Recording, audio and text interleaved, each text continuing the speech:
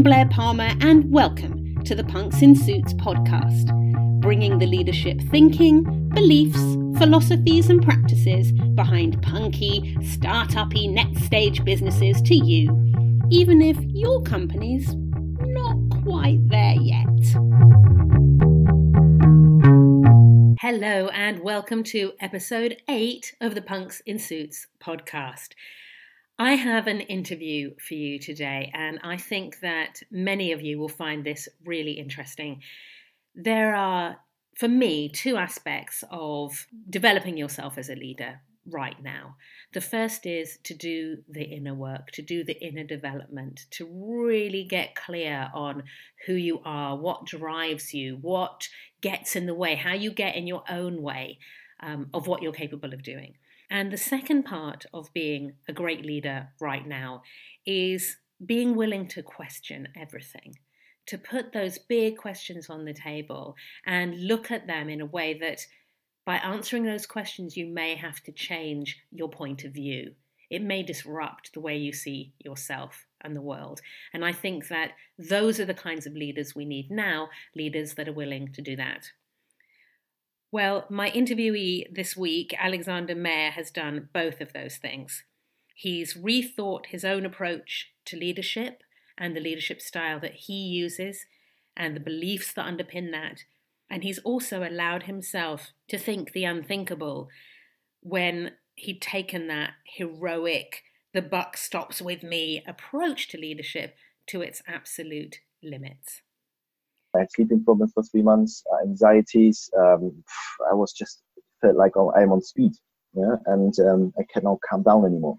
So in this interview, he talks really honestly about his career with Saint Gobain and some of the changes that he's making there as MD of one of their divisions.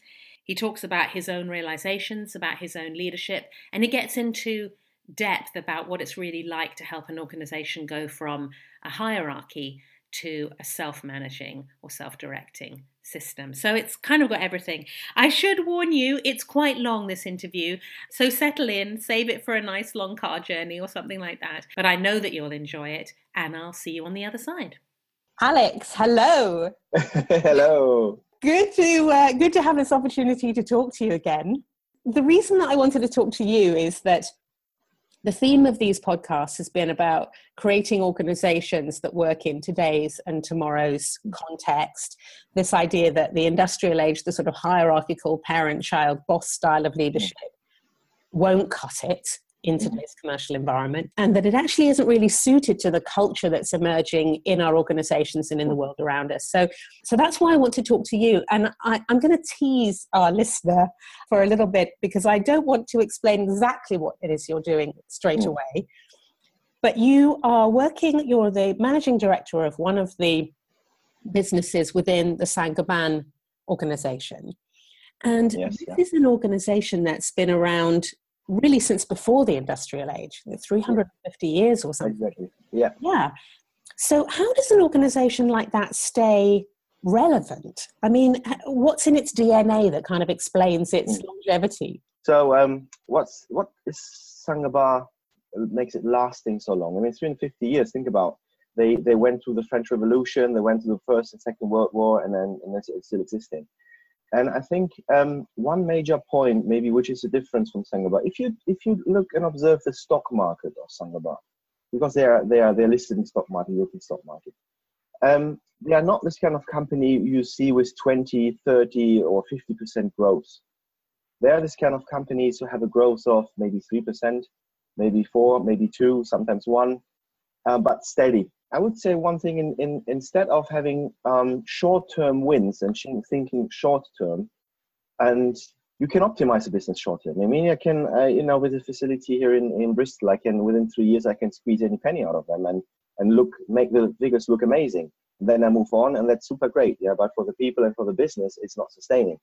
So, and I think one difference for Saint Gobain is they put the focus on long-term sustaining decisions rather than on short-term business decision which can optimize profit for a while, but not really long-lasting. I think this is one difference.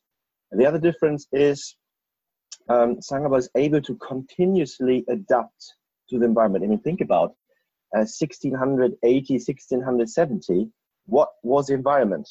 The environment was, we had real manufacturers, small mini manufacturers who have been masters of something, like glass. This is where Saint Gobain is coming from, or mirrors. Now to industrial age where knowledge is important, where combining knowledge is important, and the information time and speed what we have right now around us. So this difference are massive. So Saint Gobain was able over the time to adapt to really what is needed in the new environment which is coming up, and also foresee, so looking maybe 10 years in the future, 15 years in the future, what could be future trends and where we're going. And some businesses they have left because it was not sustainable. Actually, Saint Gobain was in the petrol industry. I don't know whether really people know that, but history, they have been in the petrol industry, but they left it. Say, well, this is not sustaining for us. This is not the real future. So they have been able to adjust to the environment over time with massive changes within the big organization and corporation as well. And I would say the second pillar is probably they're quite diversified. If you see, Saint Gobain is actually a habitat business, which is about housing or around housing and making excellent living experience. But if you see our product, which is high-performance materials and plastics, and we have not even plastics in our part, we are Renko, we're doing tolerance rings, so metal parts. So they try to diversify the business, and when the building business goes down, they have other businesses who really keeping up, but always going for customized, high quality, high demanding, specialized products. Never ever Saint Gobain will go for commodity or trying to compete on a mass market. For this, they need to have a certain environment, and this is maybe leads into our conversation we have. What is a new environment and what is Saint Gobain adjusting to? And they start, and this may be special as well. Saint Gobain gives us the ability to try new things. They let us test different models. They let us test different ways of working, because Saint Gobain is, our CEO sees that the environment is changing and we need to have new ways of leadership, new ways of operating, new ways of organization. And with their history, they're able to adapt, able to test, able to try and morph into something which is suitable for the future to prepare the next 300 years. This is so interesting, isn't it? Because we think that our expectations of business today are so cutting edge. So we talk about being entrepreneurial and innovative and sustainable, specialist and high quality, and our attitude to risk becomes really important. Yeah. But actually you're describing an organization that's had those sorts of values for more than 300 years. Mm-hmm. And I wonder if somehow the sort of industrial age lost its way a bit, that mm-hmm. actually a lot of these ideas that we're about to talk about and mm-hmm. that are out there in the world of business and leadership mm-hmm. now, they're not new. They're mm-hmm. just something that we lost along the way, and that actually the early industrialists were risk takers and they weren't too bothered about status and hierarchy. Mm-hmm. They were just trying to make some great stuff that solved some problems for their society, for their community. Exactly. So I think when big names like Ford, Siemens, Otto, and Opel, or all these people who created massive organizations, what we see now, if you see Vauxhall, if you see Ford, and et cetera, but probably all of them haven't started to say, I want to make a massive money. This was not in their core intention. Yeah, their core intention was maybe for Henry Ford to say, I want to provide every person a car. Every person, not the elite. Every person a car. And maybe for him, for sure, he will make money from it. What was the value? Was the value making money, or was the value providing something to people in the world and people in US and in other organizations? And what comes first? The first probably comes, maybe depends on where you're coming from, as an engineer to solve a problem, yeah, or to love to provide something for people, which is missing, but it's not coming from, I want to make millions of money. So it starts actually with a purpose, which is much more beyond making money. If you ask me why I'm doing this, what I do in Bristol, and it's a lot of energy, a lot of personal passion, and sometimes even, like coming home quite late and missing parties and not going out weekends, or traveling around to Germany, try to go on conferences to get new knowledge about the topic. Why the hell I'm doing that? practically, I could do it 3 years here in England. I'm an expat from Germany. I could sit here easily 3 years, optimize the numbers like in the old style, carrot stick, make it tweak, make it work, make me look nice to get my new job. So why? And there's other purpose behind. And otherwise, probably I wouldn't find the energy. Probably I wouldn't find the drive, because money is not the drive. And getting the next nice job, maybe in a higher level or another business, is not my drive as well.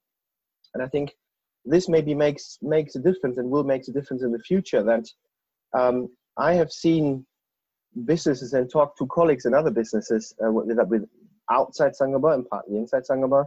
What is a manager's role when they're moving every 3 to 4 years?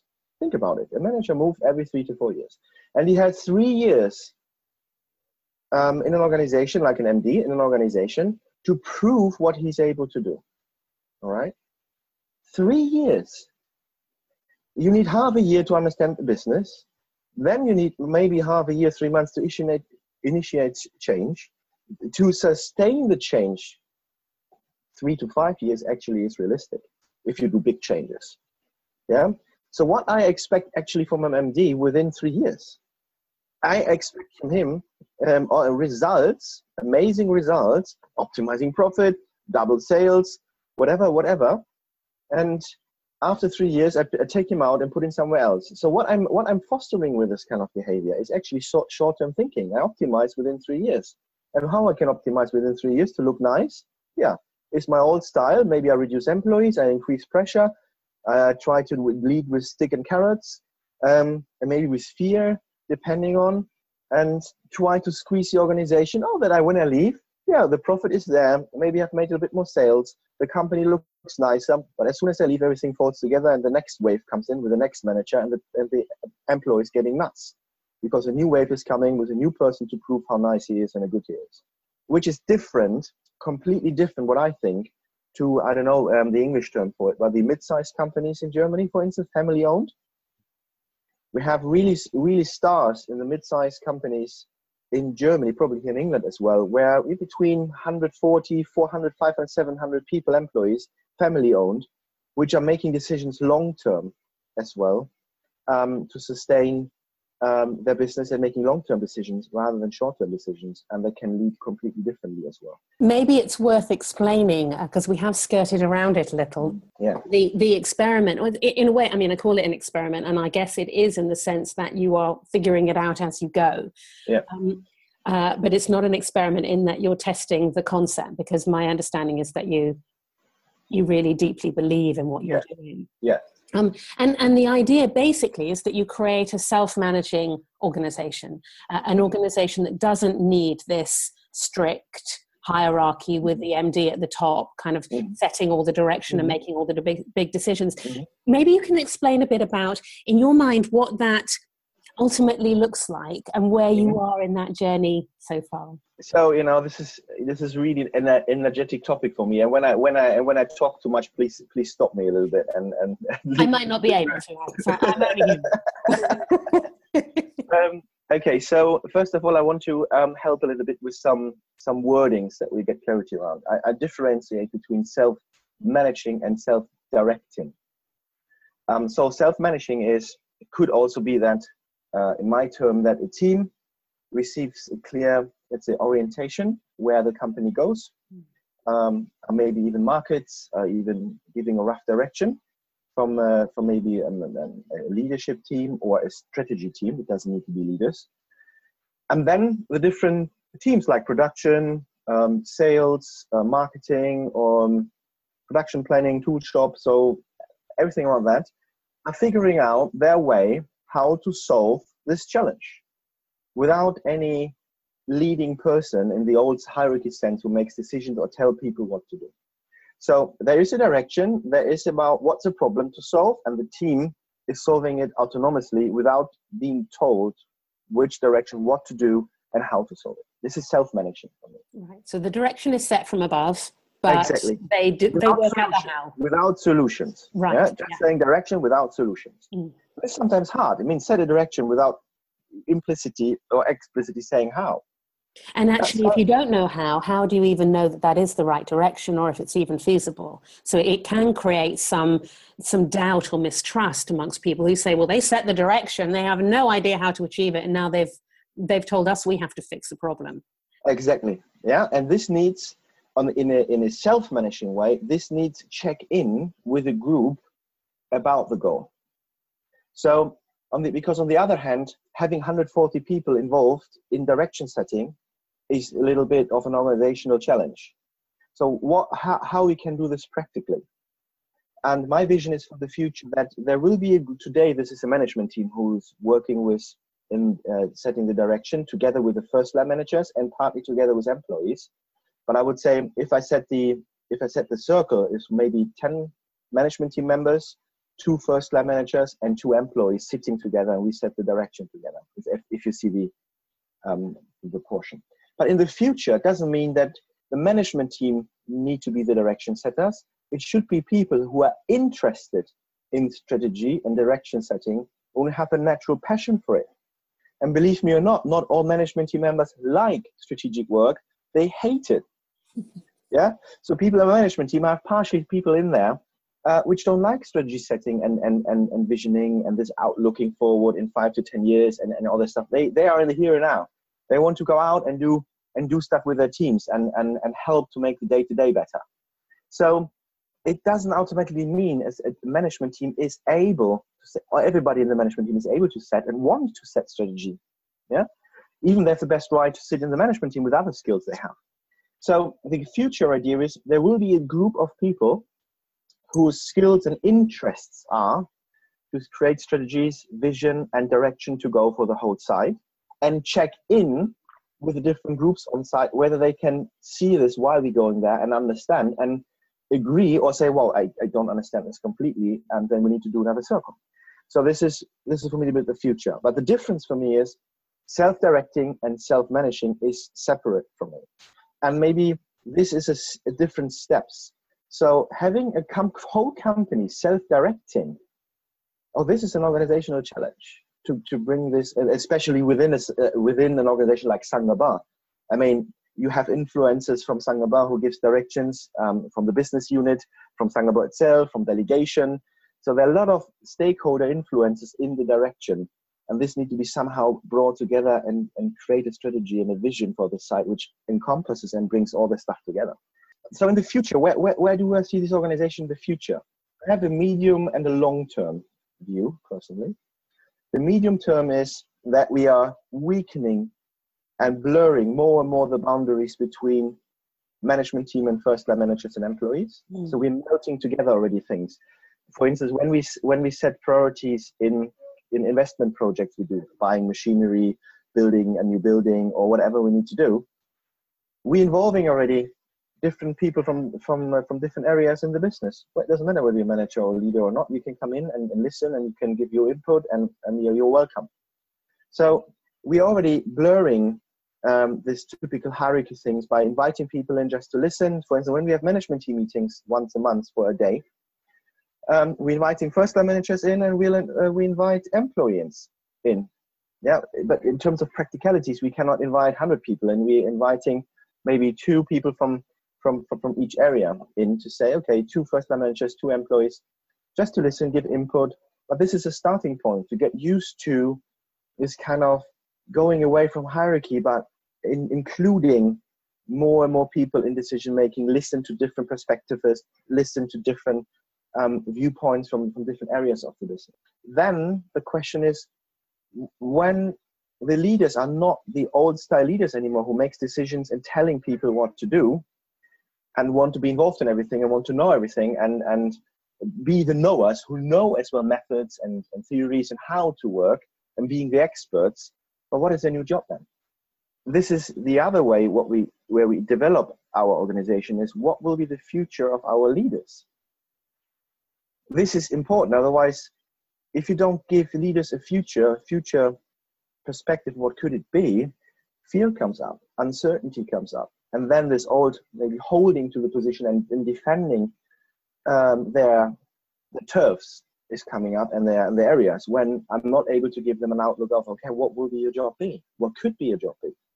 we have a certain journey. We say from a directive leading person, or doing by myself and telling other people, to a manager, to a leader, to a coach, a team coach. And then maybe you can even dissolve the coach slowly in terms of the organizational level and the organization capability. Some leaders like that. They can see themselves in that journey. And some people say, well, whoa, this is a little bit, disturbing in my view where I want to go. And what is the other alternative? The other alternative, they can be good experts again, because they came from an expertise. They have been good in maintenance, they have been good in process engineering, they have been good in design, they have been good in application engineering, really knowledgeable. And some of them went the route because this was the only route to earn more money, being leaders, because the expert route was not developed. So to say they easily looked, okay, when I want to get more money, what do I need to do? I need to get leadership. Okay, let's go the leadership route. But however, in core heart, they're expert about a certain topic. Actually, maybe they don't want to be a leader. They want to be an expert in the topic. It makes so much sense, doesn't it? Because there are roles that are innately management roles. I mean, I'm thinking about the football team manager standing on the side and of the pitch during the game and shouting out orders and choosing who to send onto the pitch and all of that. So there are those kind of roles. But actually, the life of most managers in terms of the management stuff they have to do is pretty gruesome. I mean, it's the boring stuff. Yeah. There are some things that are fun, like running a brainstorming session or getting a group together to innovate or to come up with some sort of idea or to solve a problem or whatever. But the kind of day-to-day management of people, the giving of feedback and the often which is critical feedback rather than, support and encouragement, and the sort of moving the chess pieces around. Yeah. When I stand in front of an audience and ask the audience, what did you want to be when you were 7? None of them say, I wanted to be a manager of other people. It's no one's ambition, right? No. And yet that is the career trajectory. Yeah. But so it makes perfect sense when you don't put ego into the picture. But as soon as you put ego, which we all have an ego, into the picture, and you say, we're going to take that away, that kind of I'm the boss here now, sort of the thing that feeds the ego, then I can definitely see that people would say, well, what am I working towards then? I start my career after university, I'm 22, 23 years old, and I'm going to work until I'm 65, and I'm, just going to be the same as everybody else. Well, what's in it for me? Yeah, exactly. And if I would see it from this perspective and I was listening to myself, it would tell me that I would be quite boring actually. However, how we can make this exciting is that before we were coming from an organization where we had a commercial manager. He was managing internal sales, customer relation, quotes, and all this kind of stuff. What a normal, typical commercial manager does. Then we had a supply chain manager. Supply chain manager was doing purchasing, production planning, and warehouse. Let's take these 2 examples. And we had this kind of silos where they say, okay, this is my turf and this is my turf. This is where we started 3 years ago. Where we are right now is, for instance, the supply chain manager is now leading a tool room, tool design, tool management. Has nothing to do with his traditional supply chain area where he's coming from. He's still leading warehouse, but what is happening right now is actually people are taking areas over areas of interest because he wanted to get a little bit more knowledge about operations. So we create an opportunity to look into operations and lead areas there. And what he was actually experiencing was, wow, I really need to lead now because I'm not the expert. Because his background is supply chain, nothing to do with tooling. He was empty, white piece of paper in tooling. So the only skill he had was leading, purely not telling, but what you should tell, nothing he can tell. Yeah? And then he learned actually more and more pure leading the team by empowering them, working together with them, finding together out what is our goal, what is our purpose, what we try to achieve here together with them. And they suddenly get a lot of power and passion, and he's developing now them to a self-managing team and empower them and help them and coach them because actually the ability of being the expert is taken away. The second thing is we have the principle of we go there as leaders where we are needed and things need to be improved. So we know, for instance, in our business, we have at the moment a challenge with planning, production planning, and we have people, leaders, commercial leader, for instance, James, who's really interested in that. Instead of telling him, oh, you need to start now in commercial area, what he's doing now, he's giving purchasing back to Duncan, who was there before. He's giving his area of internal sales, he's giving this to a colleague to application engineering, without sticking to it. Oh God, I lose now my empire. Yeah, my empire will die. No, he's going now where he's needed with his skills and where he wants to be.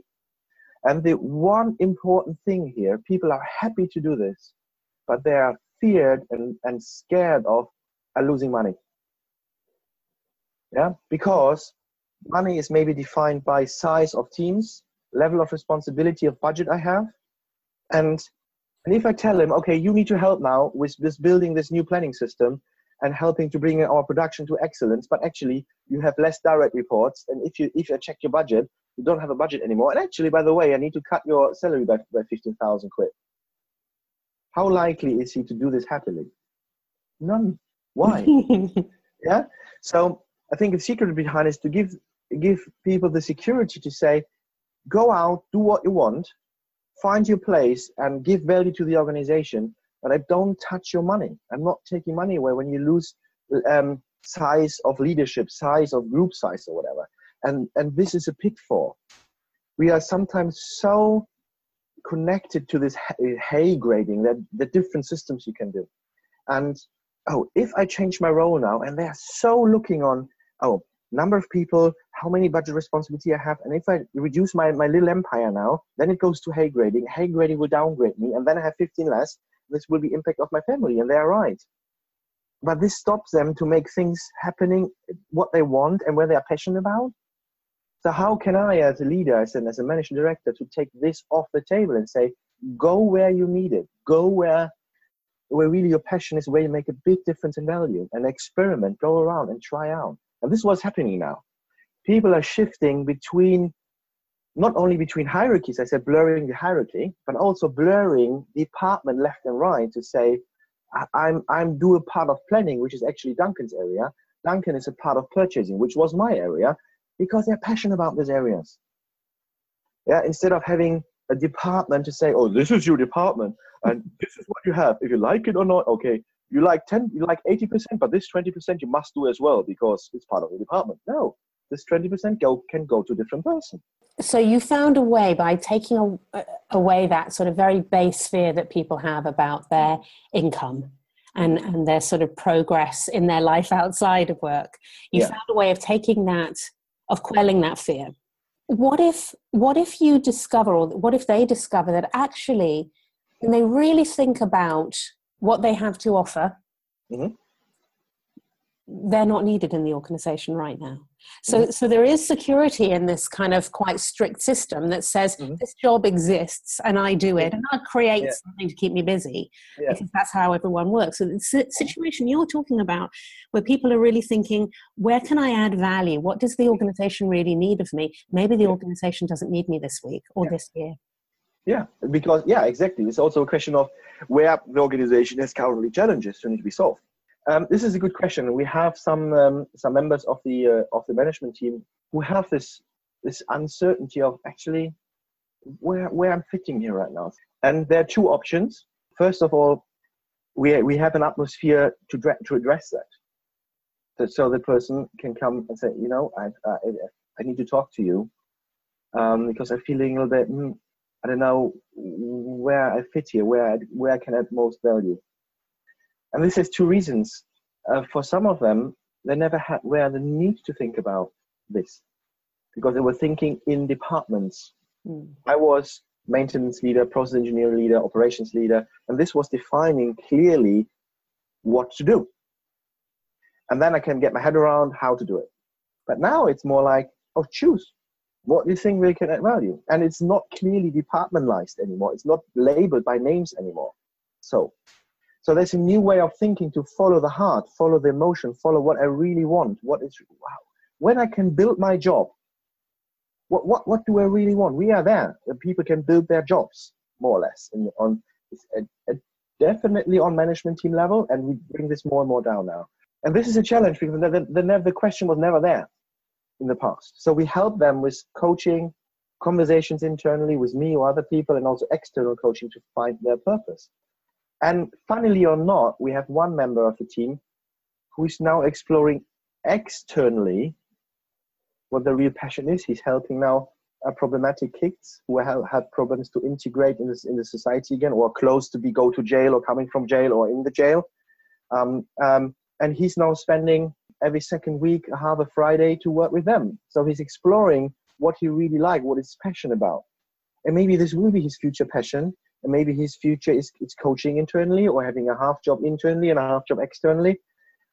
So to really give them everybody support to find out what I'm really for, what I'm really striving for. And there's help needed sometimes. The second thing is to say, just try out. Go around, look into health and safety, look into maintenance, look into and get your head around. So there's no pressure to get ready.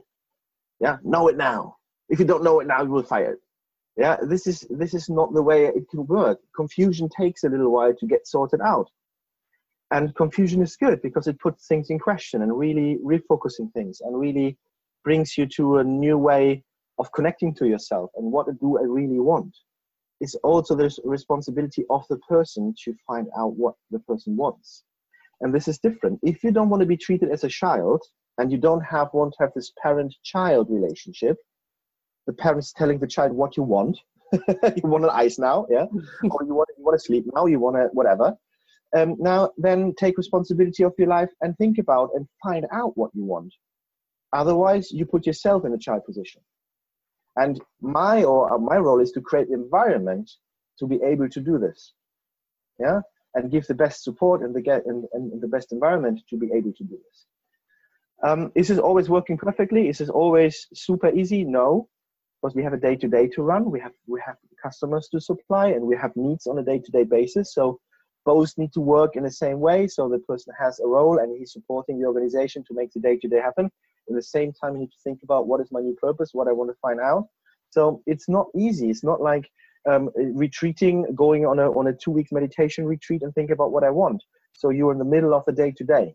And I'm interested in, because that is such a different way of thinking about yourself and your working life and yourself in the life as a whole. There's something very comforting about being a child, or in fact, I think that it's not so much that people are children, although the parent-child is the language that we use, but that they're kind of teenage. So they expect to be given lots of freedom, and they expect to be consulted, and they expect to have their say, but then they also want their laundry done. And there is this kind of, that's and they more want to like have food somewhere. They eat everything out of the fridge, and then they can't understand why there's anything in the fridge. They're not children like my 8-year-old who just wants me to look after her. There is this kind of tension between what they want, So we're in that kind of stage, and I'm interested in how you got to this point, because my understanding of your background is that it was quite conventional. You did an apprenticeship as a car mechanic, right? Okay. Yeah. So what was your attitude towards management and kind of moving up the hierarchy and all of that? It was quite conventional, wasn't it, up until a certain point? Yes. So when I look back where I started is actually my father died when I was 8, 9-ish, roughly. And my mother was, or is still actually a waitress in a restaurant. So the time spending with me was limited. So my grandma, my grandpa died when I was 10, 11. So all my closest relations died when I was quite young. So what I learned at that time is I have my life in my hands. I'm relying, depending on myself. So when I want to make this happen, it's on me. Yeah, which was in the past very powerful, because I said, okay, I want to do this. I want to earn my money. I want to do that. I did my car mechanic, was finishing the car with the best result in the area. And then I did my next level, the second education, get my qualification to university. And it was about, I was putting on myself to say, your strengths, your skills, your abilities, because I learned in the past there were nobody around me who backed me up and I could go to help me. So the fallback was me. And bringing this into an organization worked very well, because there I jumped into positions like I was as a process engineer, and I was taking responsibility. I looked where weaknesses are, I was improving it. But again, it was about I make it happen rather than people around me I need to take on board. People around me I need to bring on board and make them a part of the journey. And we do it together. It was me, my skills, my abilities, and I shine. I show myself. Because when I show myself, I do get the next job because I can show myself. And in the system, in the organization this was appreciated. So the result I was delivering in my way was appreciated by, wow, well done, because they see things are getting done. So I was really good in getting things done. And I knew how I needed to trigger people, and I knew exactly how I needed to manipulate people in a meeting that I get the outcome I wanted, rather than having a facilitated outcome with the group ones. So I was really smart in terms of the pretending of people involvement, in brackets, but it was more a convincing telling and be argumentative and verbal and strong enough to convince people what I thought I convinced them, which was an artificial convincement, but not a really convincement. Actually, I lost them at the end of the day, but I thought I'd convinced them, and make things somehow happen by pressure and by pulling strings, but not really by involvement, integration, engagement, and make this way together. However, the organization was rewarding me for that way of working. So, and I thought, okay, there must be something right with it, working that way. So if what you get rewards for, you keep doing. Otherwise, why are you doing it? Yeah. So, and suddenly I got a team leader role. Suddenly I got a bigger team leader role. Suddenly I was an operations manager of an organization of 350 people. I was leading 200 people suddenly. Boing. Yeah, I said, wow, that's amazing. Somehow it works. Yeah. So everything is on me. I know the best. I'm the expert. I'm telling or argumentatively convincing people somehow. And I can lead with clear goals. I can, when I follow up progress and all these kind of management things, then it works.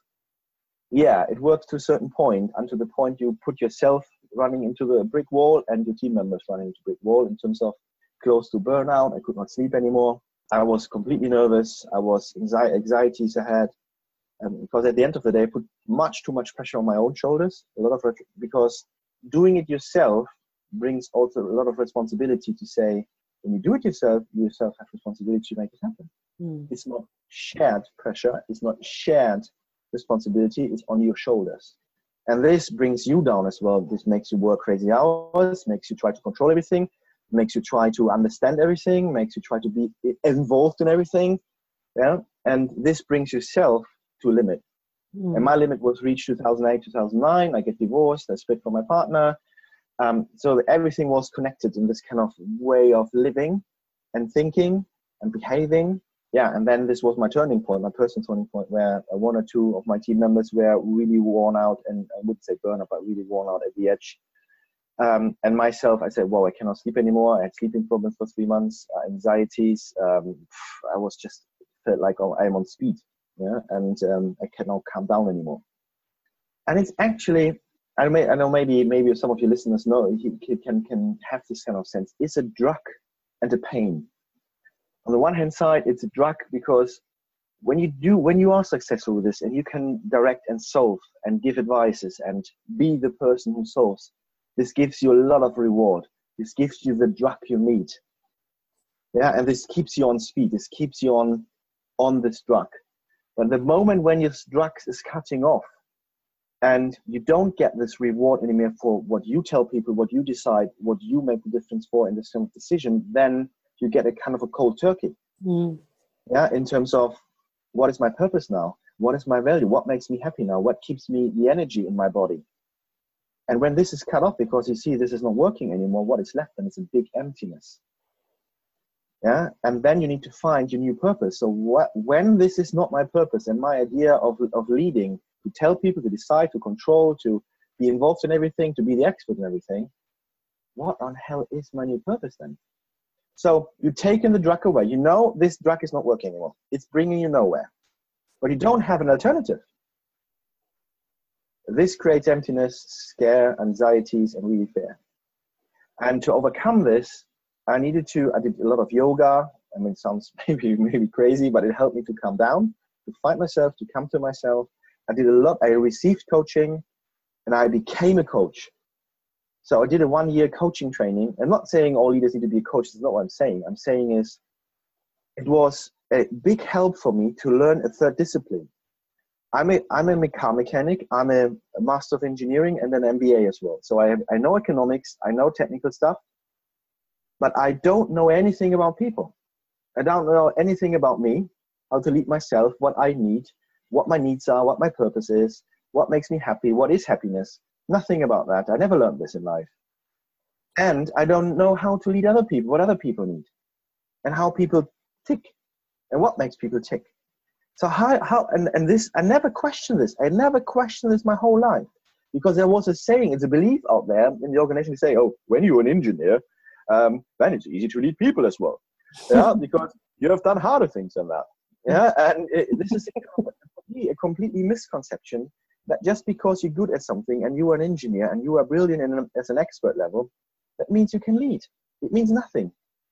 And for me, my task was, and this is my advantage, I'm a learner. I like to learn and change myself and develop myself. I took this challenge on board to say, what discipline I need to learn to make this work for me and for other people. Or I step out of here and I grow flowers. Yeah, so these have been the two options. Either I get my head around or I grow flowers. This has been yeah. And then I jump into it and said, okay, how I can learn this, and I can learn this, reflect myself and question myself by doing the coaching training and get coaching from other people, help from my coach, and learn to coach. This was my access point to leading in a different way, and getting a different understanding. And then I read books, I was in videos on trainings, and from there, my curiosity was picked, and then I just went and experimented and tried. But this was a turning point. Yeah, I mean, it's so interesting because you said that you already had your MBA.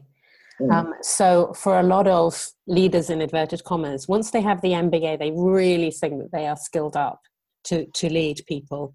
But actually for you, not only was it having this quite dramatic personal experience, the breakdown or the sort of close to burnout, but learning about yourself. And I think that a lot of leaders a lot of managers who aspire to leadership think that leading people is about learning techniques to get people to do what you want them to do.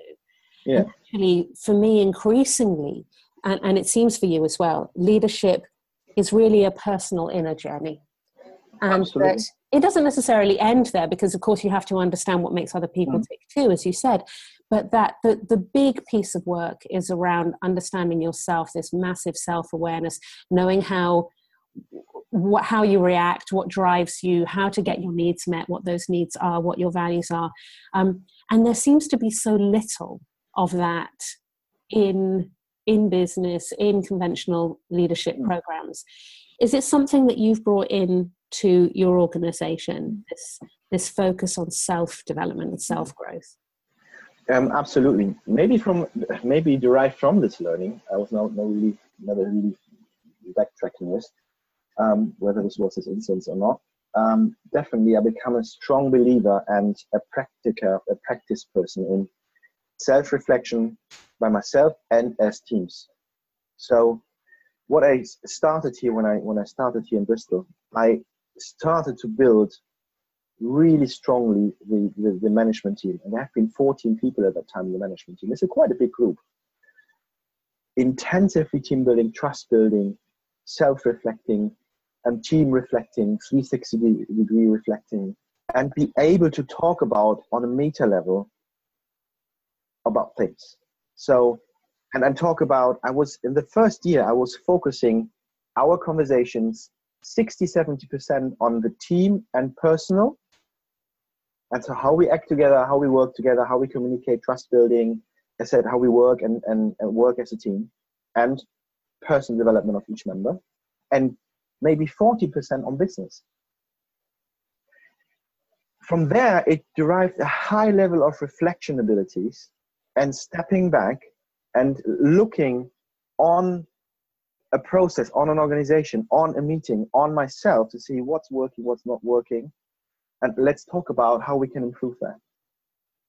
And this ability of reflect and to come and create a massive trust and openness to say, I'm struggling with this. Can you help me? I have a problem here. I had a massive problem of stepping back in meetings. I was dominant in meetings and taking over meetings because I had so much to say, I thought, that I know stuff. I want to show that I know, I want to help. But with this, I was dominating. And people were telling me that. So we created an atmosphere where people were able to tell me that. I could say in my team to the guys, I know I'm a hell of a nightmare in meetings. I know I cannot just shut up. It's hard for me could you help me with this? I need some help. Give me a sign or whatever that I'm not taking over here. So to be able to create this honesty, it's on the one hand side, a big relief because you can be yourself. You bring your complete self to the meeting and to the organization because you don't need to fear that you put your vulnerabilities on the table. Because saying I'm a dominant person sometimes, I can take over meetings, and this is probably not really nice for you, it's a vulnerability. I mean, put this and share this with the team. And other people have other stuff. One had a challenge to delegate. One had a challenge for self-managing and time management. One had a different challenge for different things. And being able to reflect this, being aware of these challenges, is the first step to making the change for yourself happen. And then having help maybe from external coaches or internal coaches to make the change happen is the next step. This kind of environment was created from the beginning of my journey. I focused a lot of time, as I said, 60%, 70% of my time with the management team intensively to build this kind of atmosphere and understanding, which is paying out now when we make the changes happening, because we are able to step back in critical situations. We are able to reflect when we have conflicts or tension in our teams, to step back and say, what was actually happening here? What created that? And what we can do different next time, instead of just swallowing it and getting it built up and getting more aggressive. And I figured one rule out for me is a belief, and this is my belief. An organization can only develop to a certain level, and this level is limited by the development level of the leaders.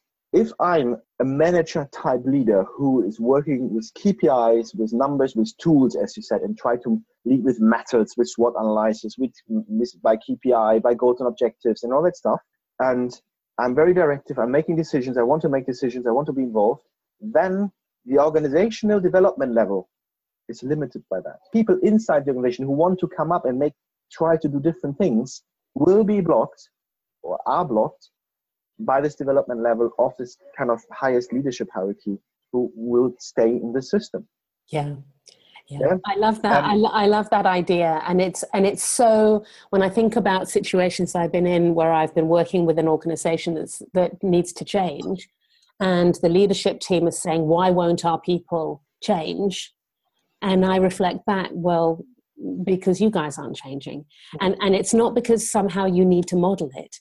It's not as simple as that. It's not about walking the talk. No. Exactly. It's about your organization, as you say, cannot be more sophisticated than you are. Yeah. And so however undeveloped you are, that's your organization. Yeah. However developed you are, that's your organization. Right. And just I have a really basic example for that, where I say, well, this is, for me, maybe the lowest level of example is, I hear often organizations saying, oh, okay, our organization need to be more innovative, right? And we now introduce facilitation with creative facilitation of sticky notes and brainstorming and maybe 6 hats from De Bono and all this kind of stuff.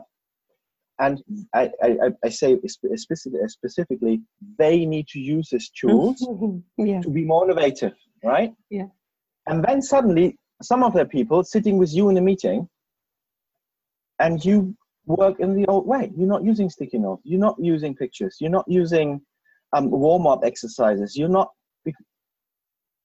how does it work? This cannot work. So how truthful and honest you really mean what you say, that you want to change an organization, be more innovative by using this tool, is when you're not applying it by yourself. And this is a mini example of hundreds other attitudes, feeling, and how you show how an organization should be.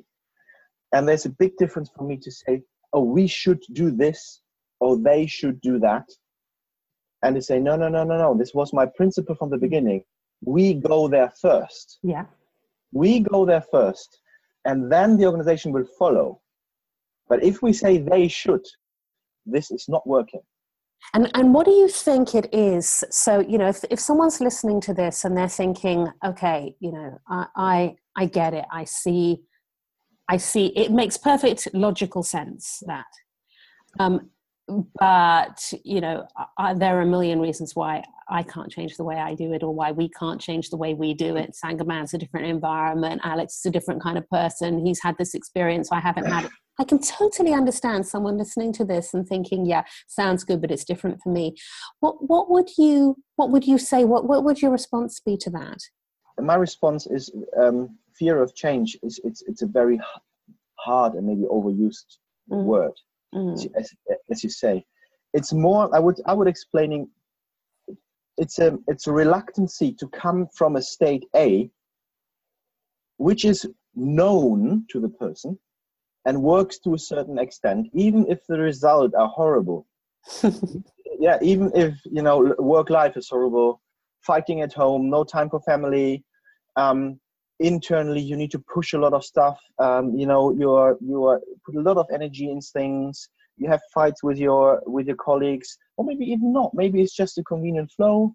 Everything is fine, but it's coming from this known world to something I don't know yet. And this is leaving something I know, even if it's painful and horrible, to something I don't know, but could be better or could be different. Or could be worse. I mean, that's obviously the fear, right? Yeah. Yeah, could be worse. And making this step out of the known into the unknown, this is for me actually the reluctancy of change. And a lot of people connecting different things to it. It doesn't mean fear. It doesn't mean losing convenience. It means eventually to invest more time first, or going to the unknown means experimenting, exploring. I'm not an explorer. So there are a lot of stuff, or I have no time, or I'm fearing I get lost in it. I'm losing my way, or if I don't know the new world, what will it be? So why on hey I should go there? Why? And there are only two reasons for me, and I've come across only two reasons why people change. There must be a massively positive outlook, or there must be currently such a high pain, that I want to change. And I believe at the moment that the pain, we try to convince a lot of times about, oh, this could be so nice, you could be a better work-life balance, you could be a much more chilled person. I sense at the moment, with the experience I have, people are more likely to change when they have higher pain. And this is, I don't like this. This is, but I experienced that, and I experienced exactly what you experienced. Yeah. When you are on the edge, when the organization is on the edge, when whatever reason, there are certain moments in your life where you make the internal decision to say, I need to do something different. This energy is big enough to overcome my known to something unknown. This energy must be big enough to do this jump, to do this step out of that. And this is either created by something really, really nice and good, or by really painful, I need to move. And I actually did a combination of both in the organization. So by using, for instance, as an example, a facilitator. So our organization was led by firefighting chaos. My management team have been overworked, completely no life balance anymore, worked in silos, tension and fighting to each other. It was an elbow organization, a little bit like that. I went in and said, okay, I saw that you're on the edge. So with a team building exercise, 2.5 days, and I brought them in. They hated to come in. They reluctantly said, oh, no, it's a waste of time. We have so much to do, and spending 2.5 days outside is horrible. It's nuts. And I said, I'm the boss. I tell you, we go there.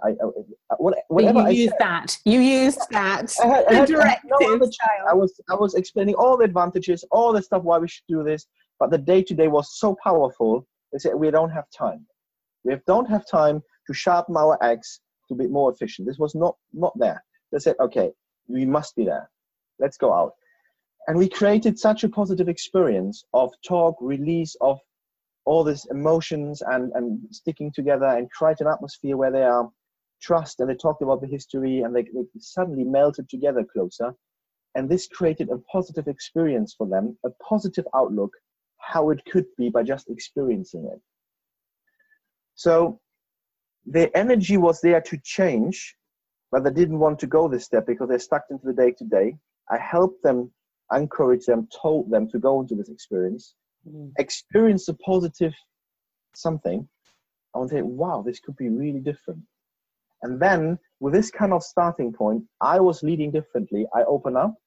I was trustful. I gave them responsibility, was more a coach rather than a teller. And they said, wow, this is really nice.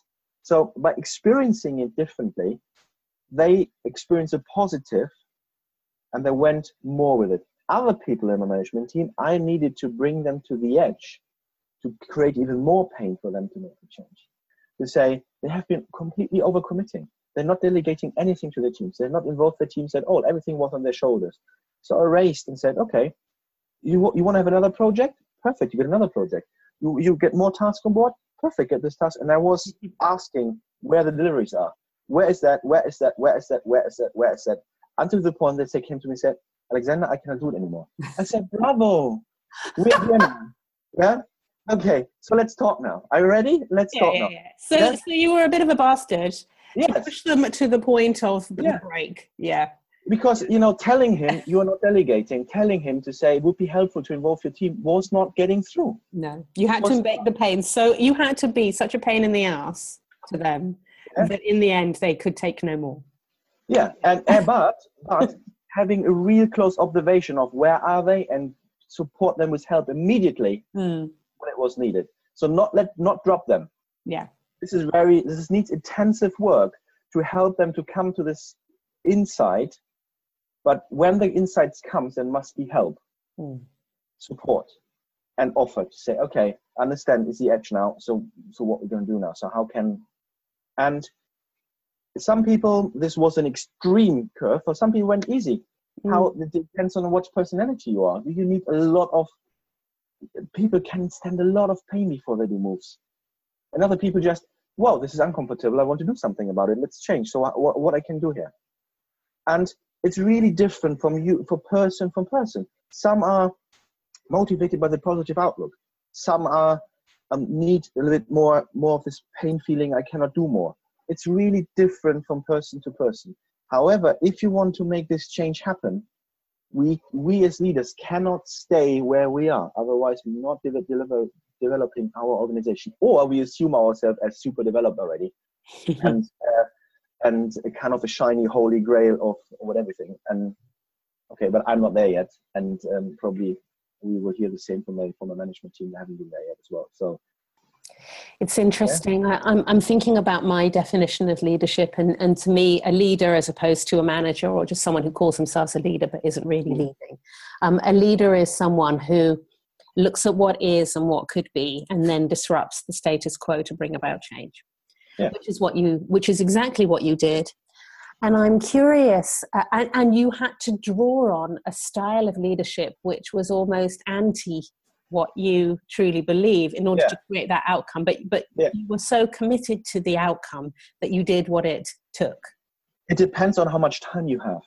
So if you have an organization which works, everything is fine, you have a steady income stream, and you say, okay, we need to develop in the next 10 years to something different.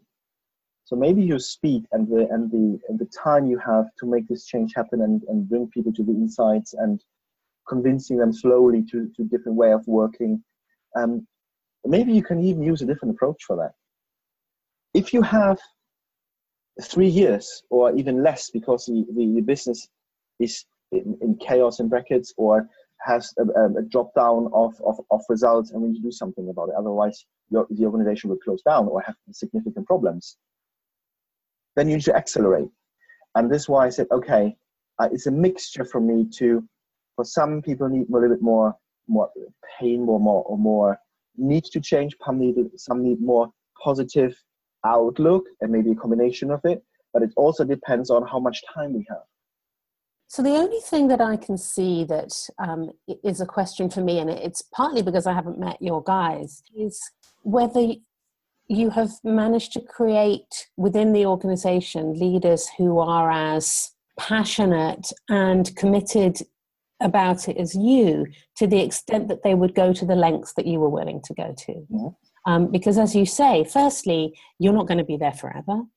And secondly, even if you were there, that would kind of defy the point. You know, Exactly. The whole point is not to be led by a charismatic leader and to do it all because you're so inspired by them, but to find the inspiration from inside. So I understand that they get it and that they care about it hugely. Do you think that you've managed to create in them that level of commitment that they would put themselves into the position that you have been willing to put yourself into? I would say it depends. Within the management team, I would say 80% yes. They would keep it going because for instance, there are a lot of nice things coming with this and a lot of positive developments with this. As I said, they can do where their passions are, where they feel valuable, where they feel they make a difference. So there is a lot of freedom and a lot of having fun and joy with this in work. There's no clocking system. There's nobody who's telling them and approving holidays anymore. So there's a lot around this, which gives a lot of a positive atmosphere and the reason why to be here and why to keep it going. And I would say it's a little bit like, I think they wouldn't stand any other organization form anymore because they wouldn't get crazy if now we would change back to hierarchy and people tell them. They would just freak out because they have experienced this new way and really get the smell and the taste. How could it be? And now turning back, it's really hard. So I would say yes, 80% definitely, 100% on board, and it would be hard to turn the wheel back. Because of their personal experience, and probably if this would happen, probably they would leave. So there's a kind of a momentum going within the management team to keep it going. Just there's so much fun and excitement about it. And this is a problem for me as well. Once you have experienced the different way of working and you're really into it and you develop yourself to a different level, different state and a different awareness of different values and how it could be, and you're experiencing it how it could be, and even we are not there yet. I mean, this is even more to come. Can I really imagine myself to go back in the hierarchy? I would get crazy. I would nuts. So a little bit, I'm burned in that, you know. Yeah, it's ruined you. Yeah. It's ruined you for anyone else. Yeah. So and the real positive thing is my boss and my boss and the organization we are in are really fostering and supporting this way of working. So the likelihood that a management director or another person comes in which really ruins everything is really low. And actually there's a higher likelihood that we just keep it going.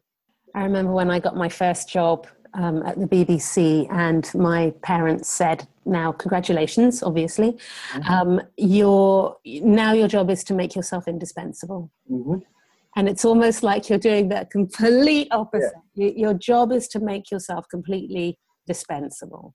Yeah. So what's next then? What, at the point at which they don't need you or they need to then live without you, what next? And this is what I ask my team right now. I ask the open question: at what area I can add the most value. So where could I be the best servant for the organization? And we have open conversations about this. And the best I was the best servant for the organization to give direction and foster the change and initiating things and getting this started. But this is now rolling. So and. What is my new role then? So where can I add value without stepping on other people's toes and just, again, do stuff what other people could do? And it's being more and more individual coach, being more and more overlooking I would say, the overall cultural development and help the management team to see where we are culturally not developed yet and where we need to do the next steps. So I'm quite good at seeing the trees in the woods. I don't know whether this translates into English. And to see what is coming, looking long term, and help the team to develop the skills to do this by their own. And this is at the moment a gap I have, or the gap we have is me as a person, not as an MD. I'm not because I'm the MD. Because me, Alexander, I have a certain skill set, and the skill set is seeing the trees in the woods, and be able to look out to what is coming and where we need to adjust and where we need to develop in what areas, organizational wise. And the question is, who can take over this role in the future? And it's not the MD. It's a person. It can be HR. It can be a different person. Doesn't matter who. Well, what gap need to be filled to keep this? Because it's a crucial part to develop further. Because certainly what I'm hearing is that you've got an organization of people who can absolutely keep the momentum going, and they're committed to keep the momentum going. But what you have that's a little different is the willingness to disrupt momentum. Yes, exactly. And that is a different quality, and that is not necessarily something that everyone is going to be willing or able to do. Yes. Yeah. And how much is this needed still, and how we create this without me? Well, I mean, you could probably definitely talk about this for a whole other day. Right? Yes. But unfortunately, we have to stop. But it's been fascinating, and I'm sure that anyone listening to this, it will really have got them thinking about what is stopping them from finding, and it won't necessarily be your way, but finding a way to overcome the limitations that are sort of baked into the way we run business today. And that journey seems to start from what you're saying with themselves. It doesn't start with restructure. It doesn't start with thinking about self-organization or self-management or self-direction or any of those things. It starts with their own self and that inner work. Yeah. And I like this. There was a question from a good coach to me. He asked me the question, how do you create your own problems? So how do you create your own organization you see right now? And this is a quite powerful question to yourself, which hits your face and say, well, why? No, this is the people are creating this. Not me. But actually, to what extent is it you? Yeah. Exactly. Creating this, right? And the other part I want to say to the end is everything what I'm saying right now, I've told you in the last, 1.5 hours we talked here, is my truth, is my reality. And it's maybe completely wrong, because this is how I have saved it in my head, and my explanation tries how it worked or not worked. And if you ask 140 people in the organization, they have 140 pictures in their heads. And so I don't want to leave this as this is the truth. This is my truth. This is my way I explain it. And it can be for other people completely different things are needed. And it's not the magic way. I just share my experience in that sense. Well, there you go. I mean, that's also part of the mindset, isn't it? That there is no right answer. Yeah. There's just the way we're doing it. And we're going to see. Right. Well, Alex, thank you very much. It's been a huge joy to talk to you and to listen to your ideas today. It was amazing. What a lovely chap. One of the things I really like about talking to Alex is that he's not a stereotypical teal leader. He definitely learned the hard way. He was raised in the command and control leadership school of hard knocks. But I'm sure that we'll be talking to him again and finding out how things are going over there at Saint Gobain. So that's it for this week. I will hand over now to the lovely Ivy Palmer to summarise some of the key points from today. The best leaders don't focus on creating followers, they focus on creating more leaders. If you were going to make your own role redundant over the next 18 months, what would you need to change about your leadership style? And remember, the organisation can only be as developed as you are. So, focus on your own development first. Please remember to comment, review, and share this podcast with all your friends. It's not just leaders who benefit when they're rethinking their leadership style. It's their whole organisation.